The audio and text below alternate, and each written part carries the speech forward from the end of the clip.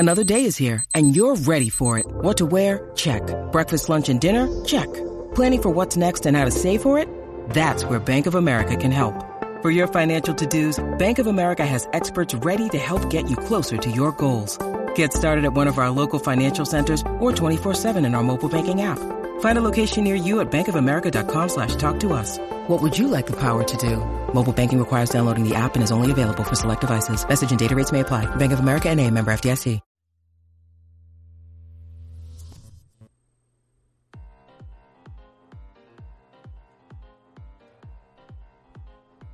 Ladies and gentlemen, boys and girls, welcome back to the podcast, the show, the number one place to get news, information, and reflection on game development and the lifestyle of game developers. My name is Larry Charles. I am one half of the team that brings this podcast. And the other half, sitting to my right, he's up 24 hours a day getting better at Dota Underworld so that we don't have a bad showing next time we do Backseat Gamer, Mr. Brandon Pham. Entirely not true. This is Brandon Pham. Have not touched this game since. Welcome to the 200th episode of Game Dev Unchained, the original podcast that brought us to you and within your viewership landscape, right? This is a special episode, obviously being a 200th episode with just us. We don't have a special guest because we want to dedicate it to us and celebrate us once in a while. And so for anyone that have been seeing and been with us, we are almost approaching our 4th year, right? If I do the math, you said it was 8 episodes away. So if you do 52 times 4, that's 108. That's what I said. Surprisingly, Larry is a better mathematician than I am. No, not at all. We both know how to use a calculator, so that's all that matters. So, for this episode, we have reached certain aspects at the beginning of the year that we proposed to ourselves, and have always eclipsed it every year that we've been in broadcasting, right? If we go back to our January episode, our New Year episode, we were talking about, this idea of maybe creating eventually a convention as our master goal, right? We did an online convention. We called it GDUX, and was able to pull it off within 2 months. And it wasn't even an idea, really. It wasn't until we sat down, pen with paper, and say, let's do this, where we hatched a rough plan to kind of combat what we felt like was underserved within the game development community. And 2 months later, we had 20 speakers with us and went 3 days straight, 7 hours of content each day. And that has opened up opportunities that we didn't even anticipate. And so we already are planning for their second one. We're already talking to speakers, sponsors, and marketing partners. And we're kind of going to throw this out there, right? So if you are a game developer, if you are having a software or anything of that sort, we are opening it up to sponsorship. If you want to have exposure for your product or game or whatever, please contact us at info@gamedevunchained.com. We are actively looking for speakers as well. We already have our list of our own that we're going down. And it's going to be a similar 18 to 21 speaker list. If you are interested, if you are interesting, definitely go ahead and email us and talk. Let's talk. Because if you're a listener of the podcast, you know the type of content that we are looking for. We're looking for timeless talks about the game development scene that anybody can discover 5-10 years down the line and still apply it to their own lives. Wisdom, not tutorials. Tutorials are not our thing. It's actually good for our Game School Online show. Postmortems even count. Hey, here's how we messed up and here's what we learned. Yes. That can work. That could work too. Yeah. So if you're a speaker, sponsor, or you're interested in being a part of GDUX, please let us know. And speaking of GDUX, it being so successful, having speakers and having people tune in and listen to these speakers and watching the replays, we are adding a component, or at least toying with the idea of bringing the game into the game development talks. As in the first 3 days we're playing with keeping the same format. GDUX? Yeah, the GDUX where we have speakers, invite speakers, have the intermissions. We talk about sponsors, all that stuff. But we're thinking of extending the 3 days to 5 full days, where the last 2 days are completely dedicated to like a backseat gaming type of show. So if you are a participant in any of our other shows besides Game Dev Unchained, thank you. If you're not, what's taking you so long? Go over and watch the other ones. Backseat Gamer is essentially Larry and I playing through games, right? And we feel like the last 2 days of GDUX could be dedicated to celebrating and creating a platform for any indie developers out there that want to showcase their games in front of an audience. And I think it'd be really fun actually playing the games ourselves. Mm-hmm. And so we are opening up submission for that as well. So there's 3 layers of GDUX, and the third layer being playing games. So if you feel like you have a prototype or games that can be beneficial and is able to put in front of the stage and benefit from it in November, which is our next GDUX. PC only. PC preferably. Well, I guess if you have a PlayStation. You have a PlayStation. Well, you have it. You have an Xbox as well. But I sold the Xbox. Yeah. Well, PC preferably, right? If you can give us something that we can play with, we will dedicate like an hour. We're thinking about an hour each game. We'll see how long that goes. But of course, we're reaching out to our speakers to kind of throw into that pot. But we feel like it's a very cool thing because not a lot of shows can dedicate and give press to great games. And so there is a vetting process. We're not just gonna copy and paste whatever you send to us. We have to make sure it's worth it. It's my browser game. Yeah, don't be offended. No disrespect to browser games. Yeah, don't be offended. Yeah. Right? But we have to there's a vetting process. But don't be discouraged to submit and talk to us. info@gamedevunchained.com. All right, so that wraps up GDUX. So at this point, let's talk about what 200th episode means to you. Do you feel like a better game developer at this point? Well, I feel more wise. Yeah. I feel like we've built some good connections, and I feel like we've told some great stories. Yeah. Sometimes I feel inspired. Other times I feel entertained. Yeah. Cause, usually you're getting a little mix of both of those. Mm-hmm. And then I've learned a lot about just parts of game development that I thought I had an idea about that I learned that either I was way off or I got some perspective and depth. So I think overall I had 200 episodes of like 1 hour's worth of education and insight into an industry that is still very enigmatic for a lot of people out there. There's a lot of stuff I realize I still don't understand, like why some business decisions go the way that they do, why I feel like companies don't value employees, and all those protests that you hear us frequently like banging the desk on. So. Let's dig into some specifics, right? Of course, we don't have our list of guests, and everyone has like amazing attributes, obviously. That's why we invited them on. That's why we continuously try to invite them back to GDUX and do like a dedicated talk. I'll start first, right? So with the many guests that we've had, I think we were, before starting the podcast, pretty naive in how the game industry was, right? Although our sentiment was, I think, largely remained unchanged, right? As in the game development scene is a tough industry, and a lot of people are hurting. There needs to be a solution, right? I think there was a lot of nuances with like, we would have Zach Rich on talking about the laws and legislation of actually opening up a game company, right? And like what it means to actually own a piece of the business. And like there's so many things that we would assume as a business that you would have to really spell it out in a written consent to have everybody agree, and so that all these scenarios that might play off from what you imagine would actually be on paper so that you can always point it back and give accountability to, right? Yeah.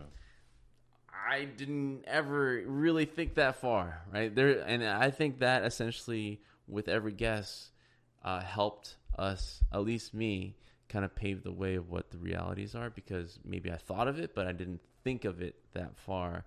And thankfully our guest was able to educate us on that stuff.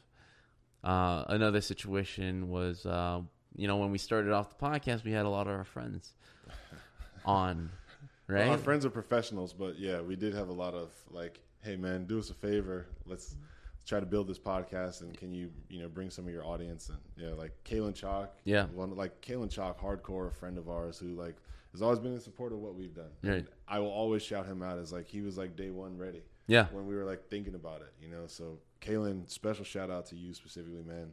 You brought a lot of heat and energy to a lot of the projects that we've done. Yeah. And I owe you so much in life, man. So yeah, seriously, thank you. Kalen, Tav, again, Kurt Papstein. Yep. I mean, these are friends that are. Anthony Jones came through.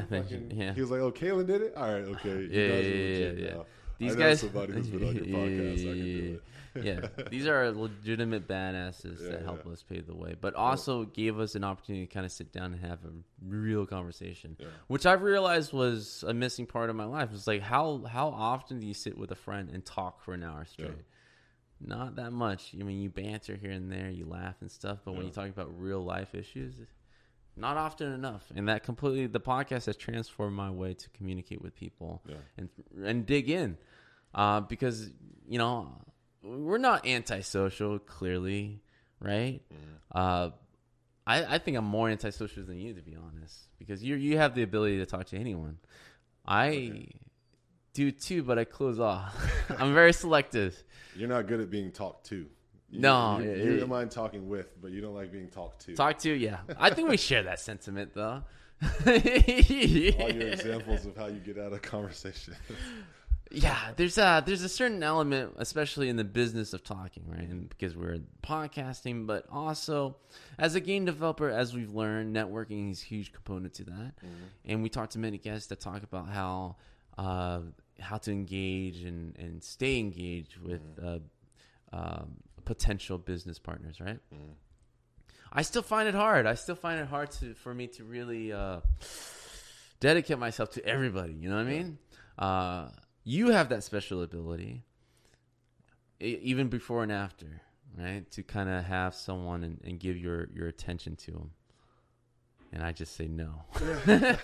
I still am at the edge. It's all hard. To be honest, like my thing about talking or just giving people time is just, I care, even if I don't know you, I care just that you are a person who has given time out of their life to whatever we're doing. Yeah. And I don't want that to be wasted on like me having an attitude or like whatever bad thing. Like if you're engaging on something that I love as well, that's a moment. You know what I mean? Yeah. Even if I realize like, oh damn, you're like super fan. I'm not that far in. I'm still going to like, respectfully let you say what you need to say. Cause I keep having these examples of like times where it's gone too far. And I was just like, shit, man. I'm watching a marathon sometimes. And it's like, how long is Larry's going to last with this? Like, he has no out. He has no out game, dude. I care very much about feelings, right? Like my own and other people's. Mm-hmm. And that gets me in trouble because I'll endure. I will sit there and endure and like just be like, I'll try to be like, hey, it's I got to go. And they're like, okay, cool. But then I was thinking about this, and that. And usually I'm just like, I'm just going to, I'm going to try it again.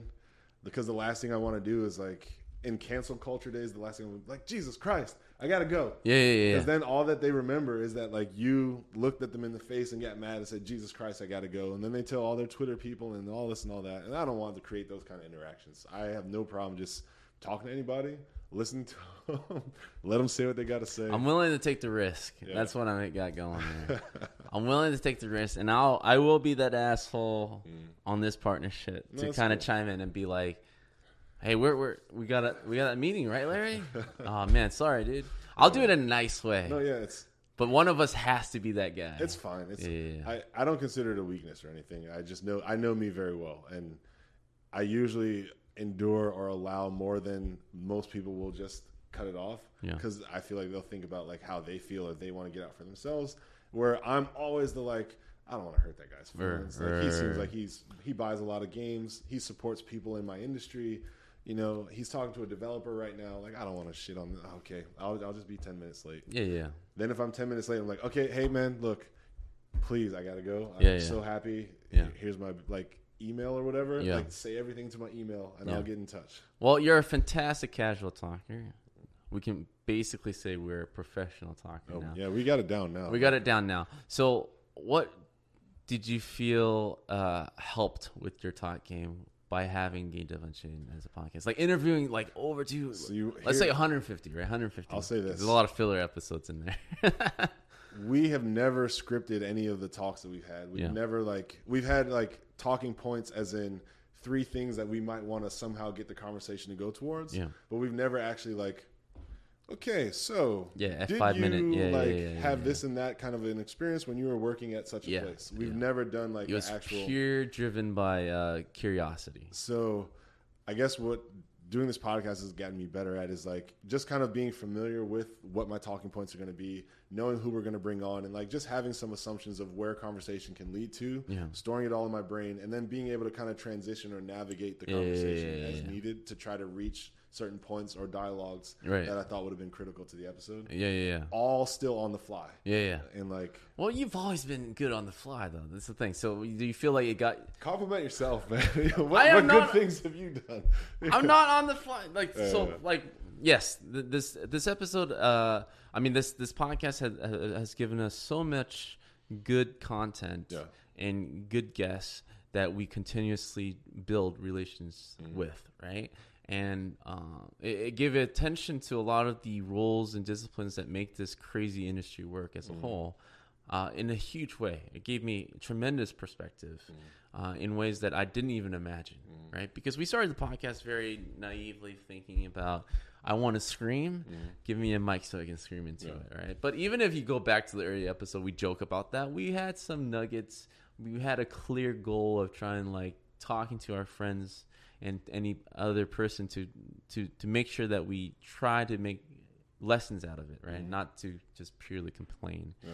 I don't think we hit our real stride and rhythm until like maybe a year after, where we finally started to get really big guests. Not to like downplay any of the guests before, but you mean like guests that I didn't even think that guests that had clout that we didn't have a personal connection to. Exactly. That's the best way. We were reaching out networks way outside ours, and was basically able to give game developers a platform that they didn't have before.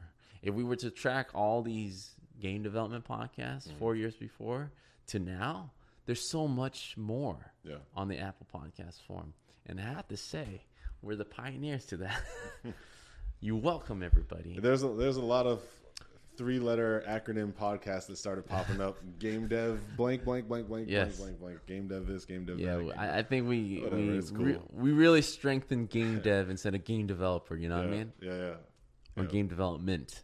But it gives us a lot of pride because these are conversations that used to be taking place in the alleyway, right? Away from anybody that has power. Or nobody wants to record themselves giving an opinion these days when they need their job. That's the first thing you know. It's like, that's probably why. Yeah, me and you, when we first started, that was our number one fear, like talking openly about the problems.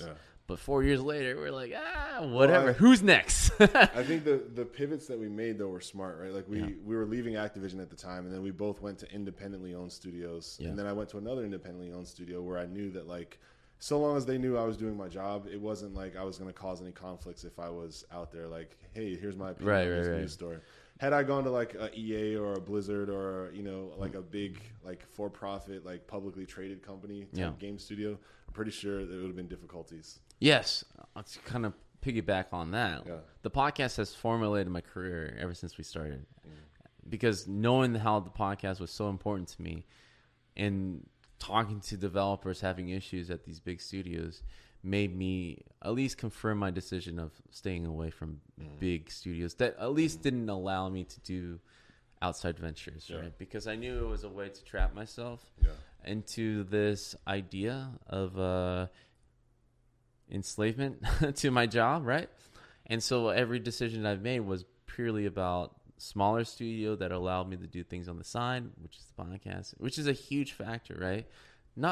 I understand. Not every employer wants their employee openly talking about the game industry, right? It's a potential conflict of interest.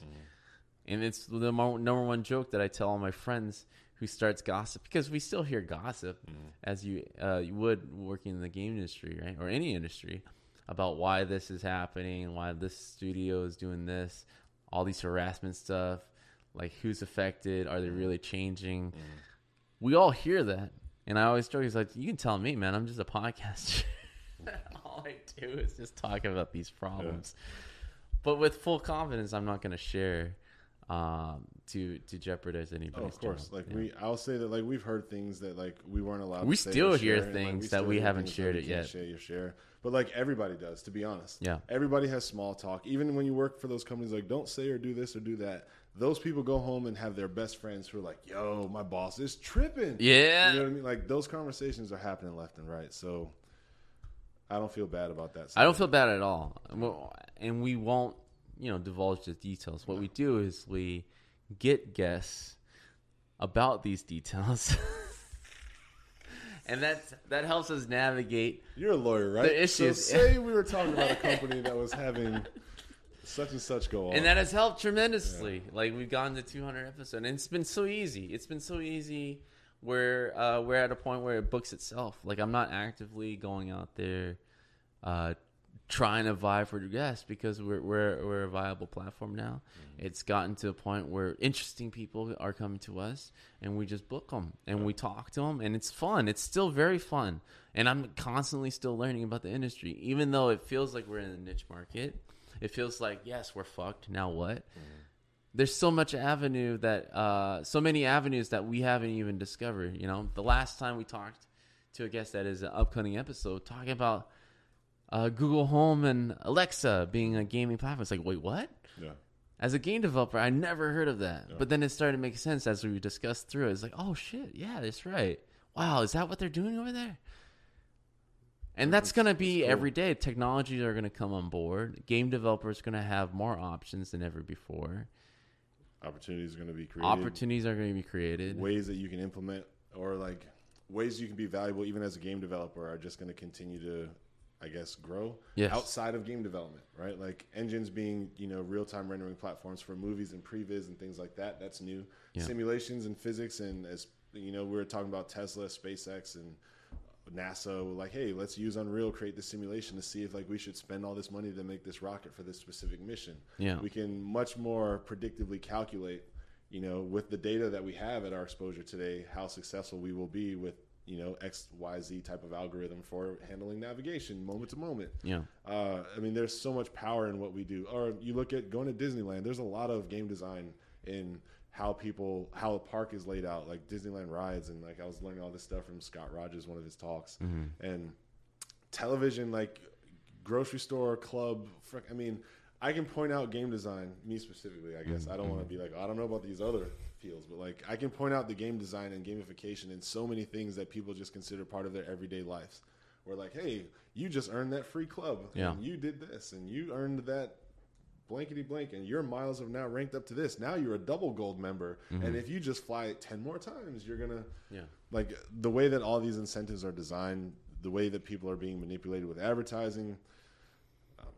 I'm starting to go on one of those old man tangents. No, but it's true. Like the world is changing towards gamification and engagement, right? Yeah. The move with YouTube is a clear case of them not just about the view counts, but how long someone actually stays on to watch video, because that's the real value. Yeah. Netflix is seeing the same thing. Like, we have these people watching movies 2 hours at a time. How do we extend that experience? Yeah. Oh, what about interactive watching? What is that, and how viable is that? And it's basically gaming. Yeah. So the jobs for game developers is vastly becoming very important as part of society. Fortnite making it like a common cultural phenomenon that every parent and kid alike knows that game. Don't shit on games as much, right? Yeah. The conversation 10 years ago was like, oh, someone played Doom, therefore that's why that kid is shooting up the school or something like that. That was the narrative for gaming. Now you're seeing them on Jimmy Fallon. You're seeing Fortnite having an effect on sports, like people doing the dances. Everybody is respecting it as an art form now, as an entertainment value and a viable advertising avenue for all these corporations to go to and be like, hey, we want a piece of this. So that's why we see the entry of Amazon. entry of Google, Facebook, right? These are major tech companies that, even though these are our tech cousins that work at these places, and some of them got interested in tech because of gaming, there's a shift of the old guards where they are in these power positions and understanding like how game development and gaming is a major sell, right? It's a major market that these tech companies didn't have participation before. Yeah. And like, to be fair, like Facebook had that Facebook web browse type of games with the Mafia games and all that stuff before, until mobile really took that away, right? It was a weird transition now. Yeah. Like mobile no one understood what mobile gaming could look like. And then those Flash games started to transfer over, and it was like getting major hits. I think I don't want to say blame. I attribute like the success of mobile's like giant upswing to the touchscreen iPhone. Yeah. Because prior to that, it was the like 2-inch screen Nokia, like 256 color, like just the types of gaming experiences that we had available to us at the time were just not that great, not that enthusiastic for me as a consumer to be like, oh, I will invest lots of time into this. I can get addicted to Snake. Yeah. Like, no, not really. Yeah. You know what I mean? But I know that touchscreen iPhone, like when I started seeing games come out on that, you really started to see the potential, like the game design and the ideas of the like, hey, this is a bus stop game. And a bus stop game is like, look, it's just simple loop, simple mechanic, and it has lots of depth. It'll fill up time. You'll enjoy yourself. And then, hey, what do you know? There's the bus. Yeah. But, you know, Flappy Bird, Angry Bird, like freaking all these, like the first game that I think that was big that I remember was like Trism, something like that. And Yeah. like, we all remember the I Fart days. And Yeah, they made $800,000 and all you do is fart yeah. and all that stuff. And then forget about it. Yeah. Forget about it. Yeah. It The transitional games have always been interesting because, they're the first to market, right? Everyone was just trying to get a product out there that had like a little gimmick that people find it shareable, right? Yeah. And then that catches on. We can talk about if we really talk about like the big innovators, we go back all the way to Project Xenon or something, XBLA, right? With the small indie games. Because I remember back in the 2K, like 10 years ago, there was a couple of the guys that were working there like, hey, we're going to quit this AAA job. The game hasn't even been shipped yet, right? We're still working on it. And we're going to do this thing on the XBLA. Yeah. I was like, what? What is that? You're quitting a stable job. Take a chance and do this thing. And this is like, I think even shortly before Meat Boy, right? Super Meat Boy. Or all his indie titles that really made it big. And so that was that started the whole the Flash game on Facebook thing, and then that transitioned into the mobile games, and then now we're seeing back to console. So like I feel like a lot of these guys that initially bet on indie titles, there was a weird period where they abandoned it a bit, right? They took a step back because I felt like let's take Xbox as an example. Yeah. They took a step back from the XBLA. Right, they didn't emphasize it as much at a certain period. Right, it didn't feel like they gave it so much attention. But now they're going back into it because now they have like this Game Pass, Xbox, and all that. Yeah, get Xbox and Game Pass that definitely needs great content, and the only people that can churn that many content are indie developers. Yeah, or at least give you the cadence that you want. You can get small teams that can do well enough. You know. Yeah, and now we're also in the age where we see our friends who are traditionally game developers working over at Tesla and SpaceX or Google. It's like, what are you doing over there? Not games. Well, the definition of games... Getting paid better. But the definition of games are very loose now. Like, what is a game? It's just interactivity on a consumer level, right? Yeah, if you consider yourself an interactive experience developer that knows a lot about game design or game development, that's cool. But, like... you as an artist that does 3D models, you could probably be just as effective in doing stuff for movies. You could be just as effective in doing stuff for AR, VR, simulations. Definitely right now, yeah. Essentially, you're using the same skills. I've created the props that made this environment believable that you're walking through. Well, right now it's very interesting. It's like changed the scale to human versus like Pikachu or whatever. Everybody's skill set is transferring. It's not even transferring. It's more the more film applicable. Not even applicable. These other industries are looking at game techniques. as the way forward. Got you. Right? They're asking game developers how to make. With us. Yeah. So it's a reversal that I didn't anticipate even 4 years ago before we started our podcast. This is an industry that has been growing in the span of a year and a half. Yeah. I think mostly thanks to Unreal 4 being such a graphical fidelity powerhouse, right? With its strong tool set, it makes it a lot easier to convince, right? Once you have something like this looks just as good as your rendering, now you can walk over with your client and show the blueprint to him, right? It's an exciting time that I'm so impressed. Even though we are cynical in our own way about the industry, I'm so impressed how organically we just tend to break from the constraints. Just naturally, right? And that just tells how our technology is so important that no matter how many times a major corporation tries to limit your creativity, that eventually it's going to burst, and that game developers will have their time to shine. And we're talking about game developer rights and having better work-life balance and all this stuff. They're finding that. Just in other ways, in other industries, which is very, I don't know. Like, let's really crack into that. Like, what does that mean? Is there ever going to be a future that you feel that the traditional game development scene, companies, would actually start to implement changes that we've always been proposing, which is just no crunching, fair work wages, fire and hire, sure, but at least have some buffer, right, at the beginning of the contract that they can live off of? Well, I guess I look at it and say I believe yes, because what I'm seeing is less and less people entering the game industry workforce through traditional means. Obviously, AI is closing down a lot of schools, which means less places for you to go brick and mortar style to learn how to do what we do. Although tools are online and more free and they're more available, I know the talent pool is potentially spreading, and that may work against what my point here is being. But like, the first thing that I see that's hurting and cannibalizing the game industry that will change is the churn. Yeah. The like, oh, we just chew people up and spit them out, and then, okay, cool. Well, that's on your reputation, and your reputation is going to have to absorb that, and then the industry is going to have to absorb that. Like, it trickles up from the micro level to the macro level, because people are going to say, this shouldn't be how it is, especially when I know that, like, the guy that I used to sit across from who does what I do now works at Tesla, having a great time, has a new Tesla and a brand new home. Yeah. Like, why would I sit here and continue to let you make yourself rich off of my sweat? Yeah. And I'm going to go over there where everyone is getting rich together. Yeah.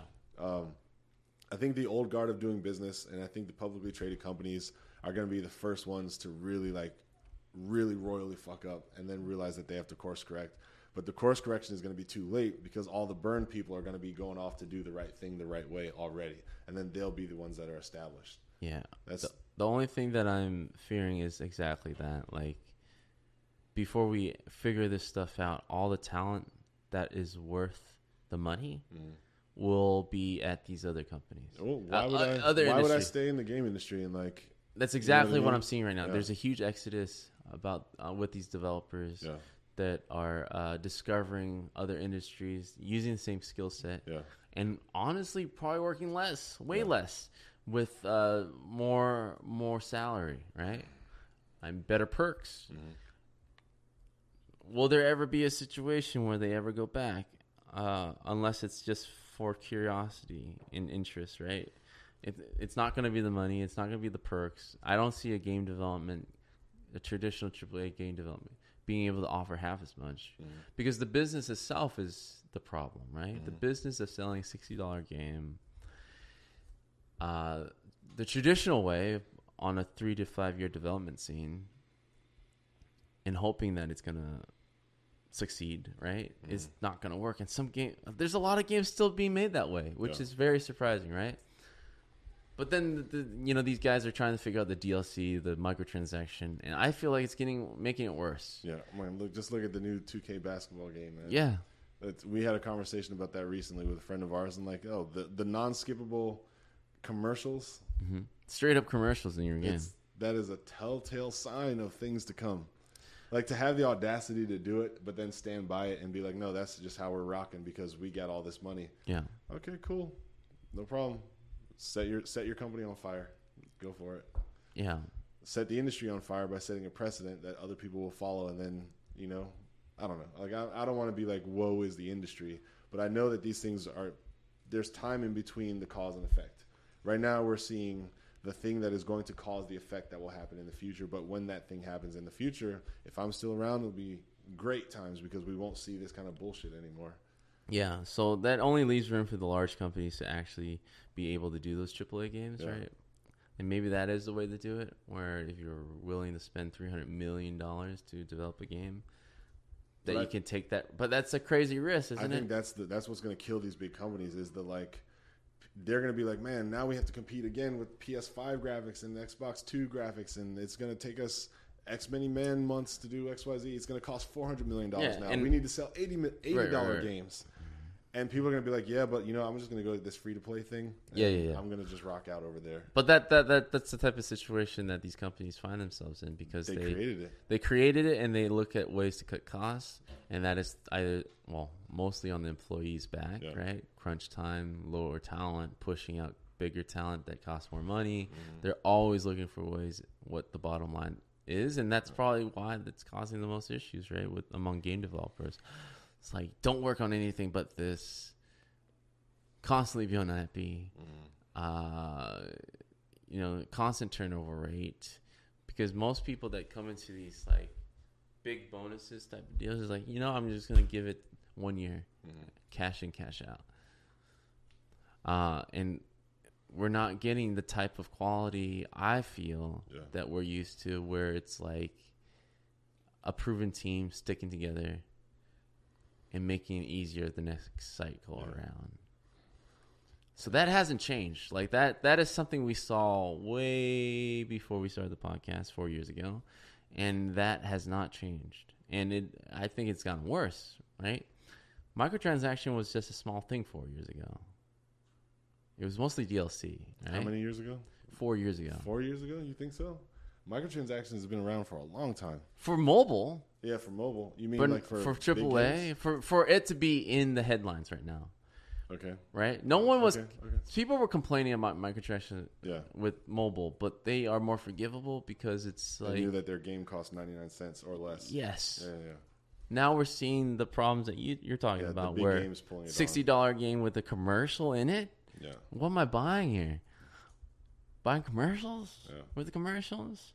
It's the same reason I didn't like Hulu at first. They did that to Yeah. When I bought in $5 membership, and I was still seeing commercials, and I got to upgrade to a premier one with no commercials. Why did I buy it for? Yeah. Just give me free TV again.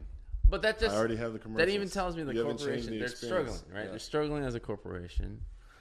Right? And they don't know what to do to charge more than the $60 content. It's not that hard to just look at it from the customer's perspective and say, how can we deliver what they would want to pay for, right? Like, obviously, I don't want commercials. Right? Yeah. Obviously, if you survey or if you know what other people are charging, you can see that, like, customers are, like, interested in $10 or less streaming platform with no commercials. Yeah. Can I produce that? If the answer is no, then leave it alone. If the answer is yes and competitively, then go for it. You know what I mean?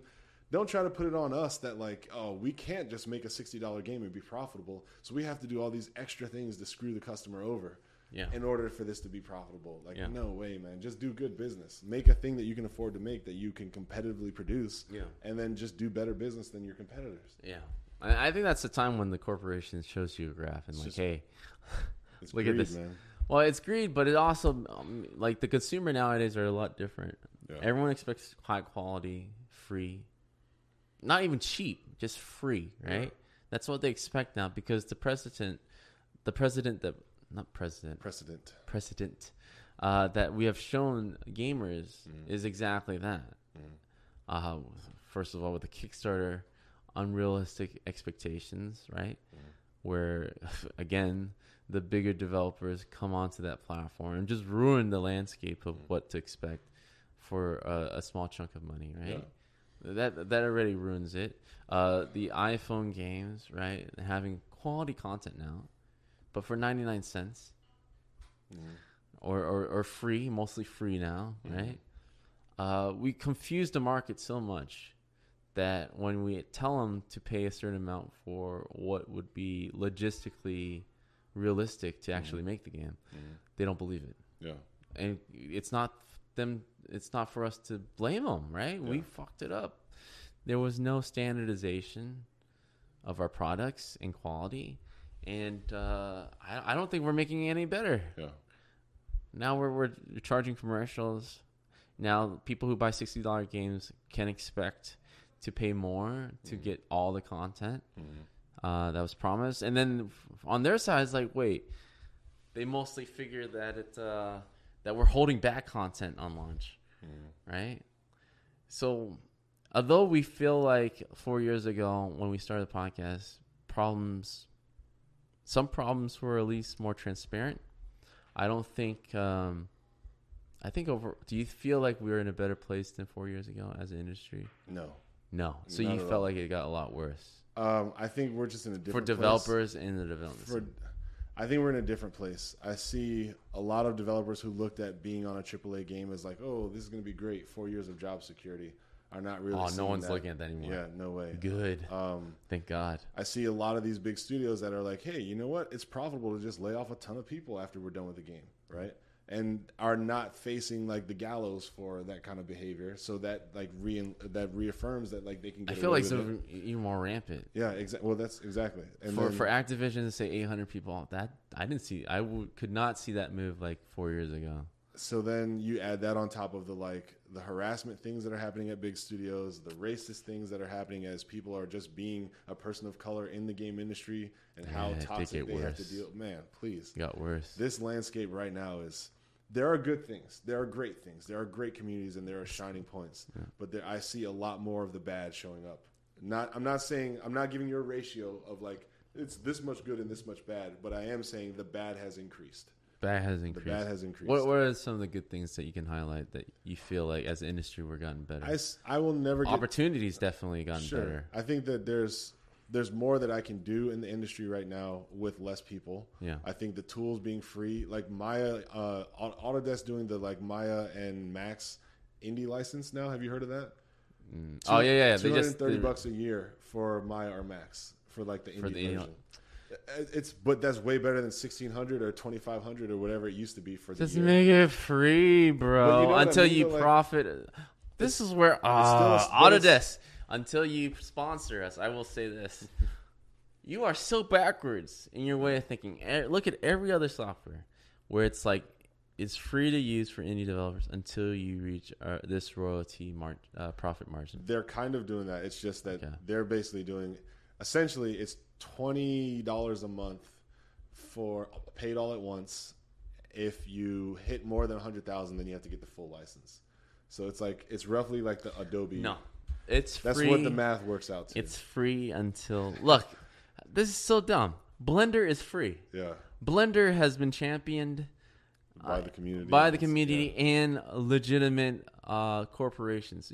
Ubisoft have thrown in support. Yes. Epic has given it some investment through its mega grant to help build that up.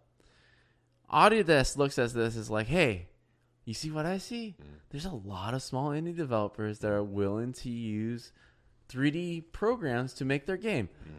We can get in on this by charging them $230. That is the wrong way of thinking. They should have looked at Blender as like, this is a threat. It's free. We should be free too until they make X amount of money. Yeah. Because even Blender's, it's free forever, right? Yeah. It's free. Yeah, and it's so not timeshare free. It's not even competitive. Yeah. It's not even competitive if they say we'll charge you later. But Maya and Max is a respected platform for game developers within the. I'll say this, man. Workflow for me, because I got my feet wet in Maya, I was excited about this news because once my educational because I was teaching at a college, so I'm still within the 3 years, but it's probably a week or two away, maybe even maybe a couple months, because I haven't taught in, it feels like, around 3 years. Yeah. But I made sure to get my like licensed teacher copy just so I could keep practicing. I could probably handle the $200, the $230 a year. But even then, I grew in it, right? So right. like I'm kind of attached to it. You're attached to it. If I was like an 18-year-old, 17-year-old who was like, I want to do this games thing, there's no way I'm picking anything but Blender. Yeah. Like it's but over. even now, as I'm advising you, just do Blender, man, because they changed the UI and the controls to where you can jump in and figure things out now. Yeah. It's their recent overhaul update is like a huge facelift. Yeah.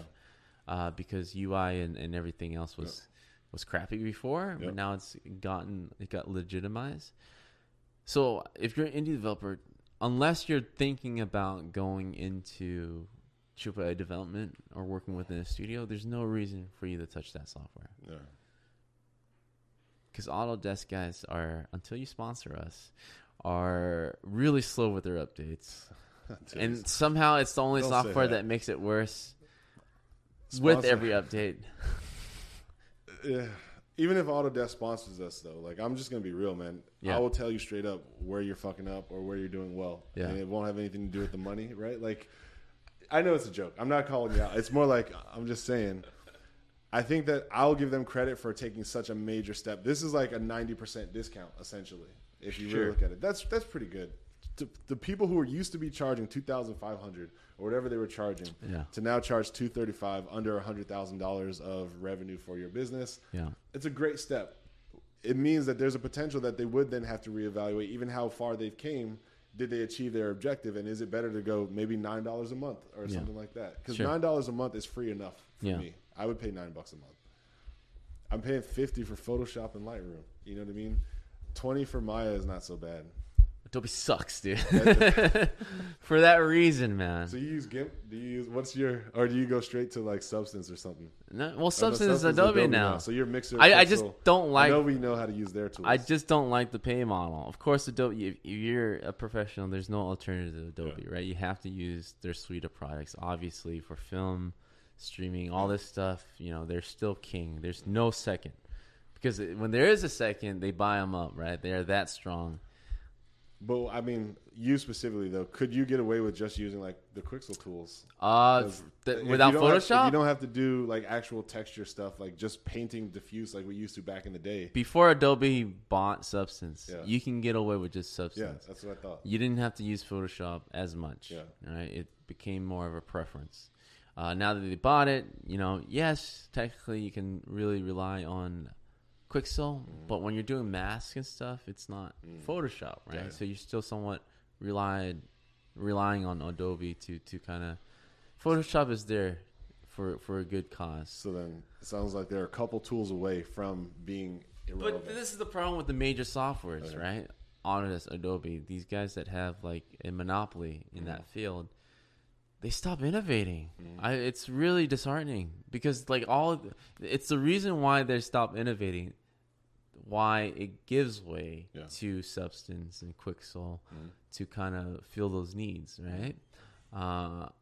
It's crazy that they don't look at this data for game development and be able to tell, like, hey, if we stop updating real updates, we're allowing competitors to come in. And maybe that's fine. Maybe they're like, hey, when they're actually pretty good, we'll buy them up. No problem. And it becomes us. But that's just so, I don't know. I don't like that way of thinking. You have such a huge user base, and you're just pissing them off constantly. So with Autodesk, yes. A lifer using their 3D software. But I've just been so disappointed in the last, 5 to 10 years. Yeah. They've changed nothing. And I'm looking over at, like, smaller 3D software like Modo and all these hard surfacing 3D packages, and they're doing all these crazy new shit. And of course, no one's stopping me from going over there, except that when I'm working within a studio, you want to prefer some lateralness with your coworkers, right? Especially when it's dictated by your technical artist. That's making tools for Maya, right? That's the reason why people are using more Maya than Max, mainly because Maya is more open to creating tools for it. Mm-hmm. And when I started my career, it was all Macs. But because of that reason, more of the team development disciplines can work together with Maya. So therefore, we went with Maya. Yeah.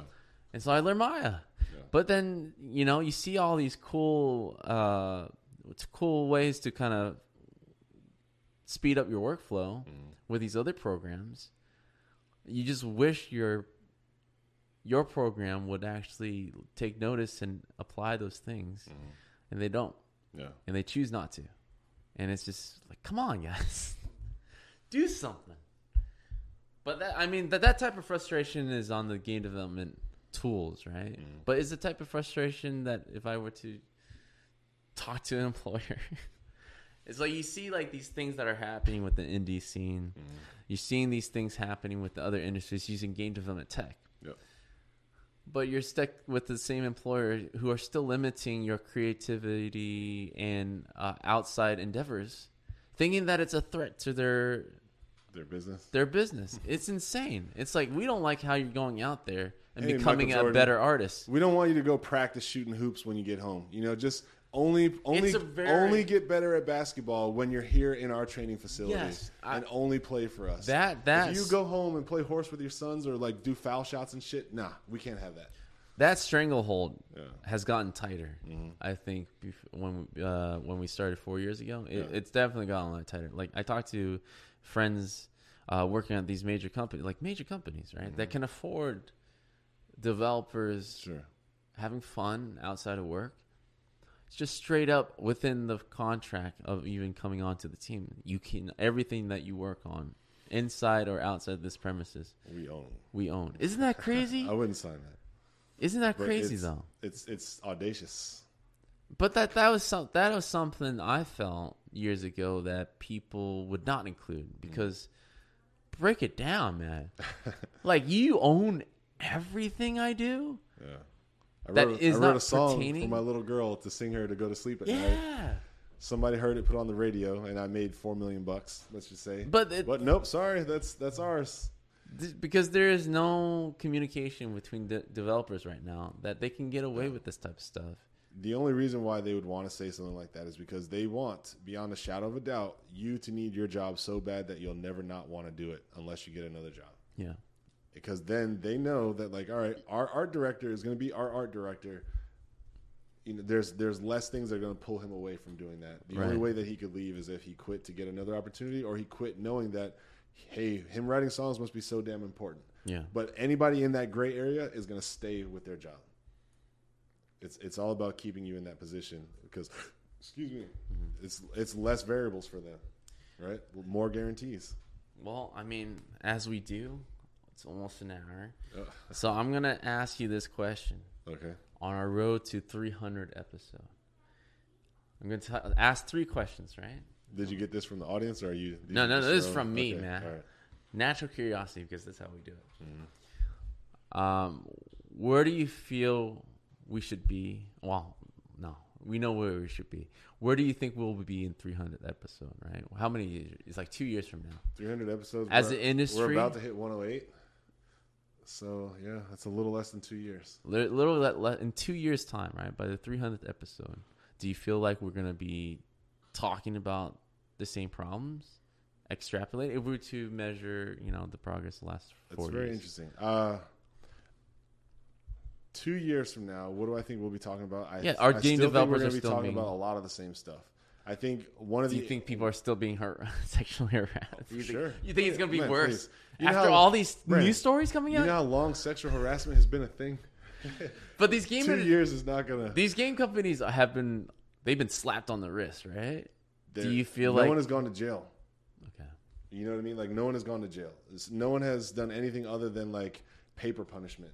You know what I mean? Like, oh, we put him in training. We made him do X, Y, and Z. It's going to be more gloves during harassment. Until someone is like, oh, nope, gone to court, convicted, guilty, 4 years for sexual misconduct in the workplace or something like that. Okay. Until you see that happen, the shockwave isn't going to be powerful enough because they think money and connections will just push it under. Right. It'll go unaffected then. Yeah, exactly. So it's going to get worse. I think sexual harassment will still be here in 2 years. Okay. the game crunching culture, all that stuff.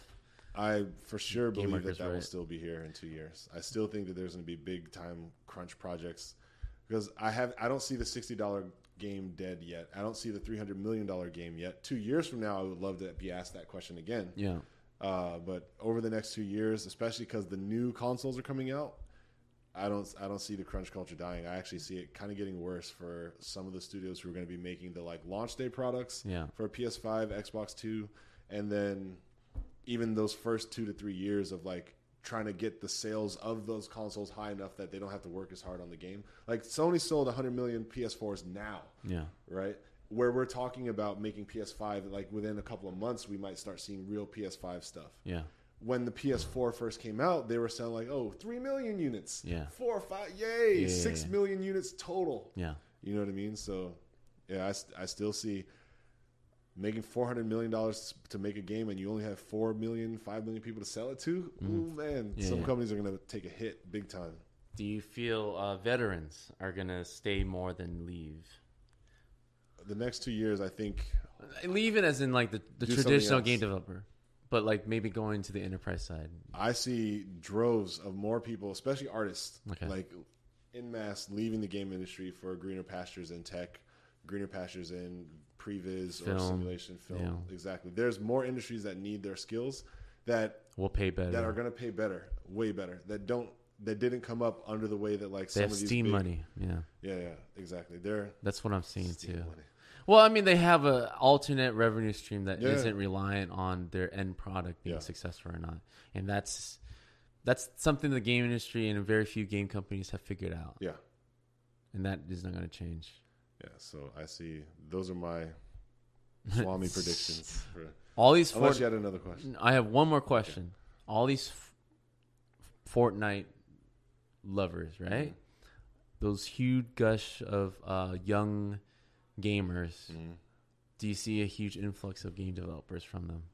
Yes. Huge convert. Fortnite added creative mode, which is like a huge sandbox where, from what I've seen, like I've seen people making these like amazing death traps. I've seen people make these like musical, like, I've made my favorite song, or I've, and like, I'm not saying that Fortnite is responsible for this next wave, but I definitely see a lot of people who are in Fortnite, especially if they're like enjoying themselves in creative mode, are going to get that like, wow, it's really cool to build a thing and like interact with it and show it to other people. And then they try it. And then that loop is what gets people excited about making games. Yeah. So I'll give them that credit 100%. I definitely see like a lot of people who would leave a creative mode interested in, or even like Dreams, right? Like Dreams is going to be another one of those windows. If you've played or know about Dreams on the PS4, that game is essentially just literally making game developers left and right. So I definitely see like a huge portion of the people that play Fortnite, specifically speaking, those who enjoy creative mode from 18 or under, I could see them transitioning into like, this must be like, I could get a job doing this. Yeah. This is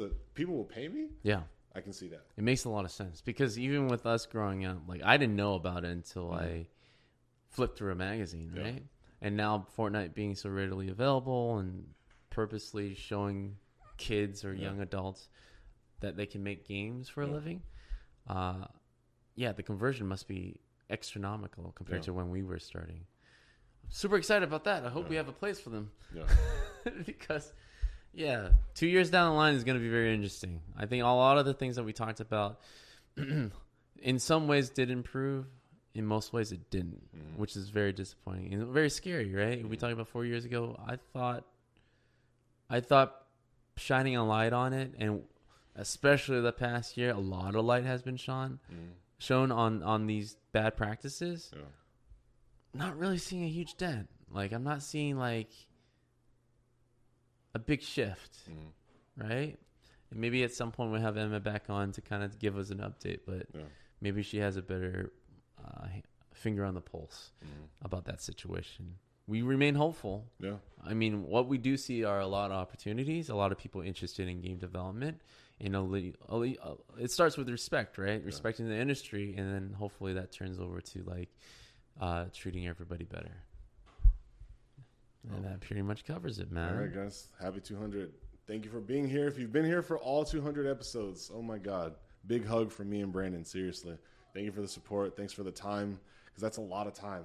It's roughly 200 or so hours of let me listen to what these idiots have to say. Like, let me see what they're talking about. Yeah, and we're here, these two idiots, every Tuesday at 11 a.m. Pacific time. We're streaming it live. If you are connected and watching us somehow, you will find us, basically. If you missed any of these episodes and want to have an idea of what other things we're doing, go to our youtube.com/BlueChamps. If you want to support us, go to our patreon.com/BlueChamps to give us $1 or $2 to reach our immediate next goal. And you want to make a direct donation, you give it to us. My personal PayPal account is... Yeah, there we go. We got to put it down there sometime. But that pretty much concludes it. Thank you, everyone, for watching. We are basically on every day of the week. So, see ya. I'm Larry Charles. I'm saying good night.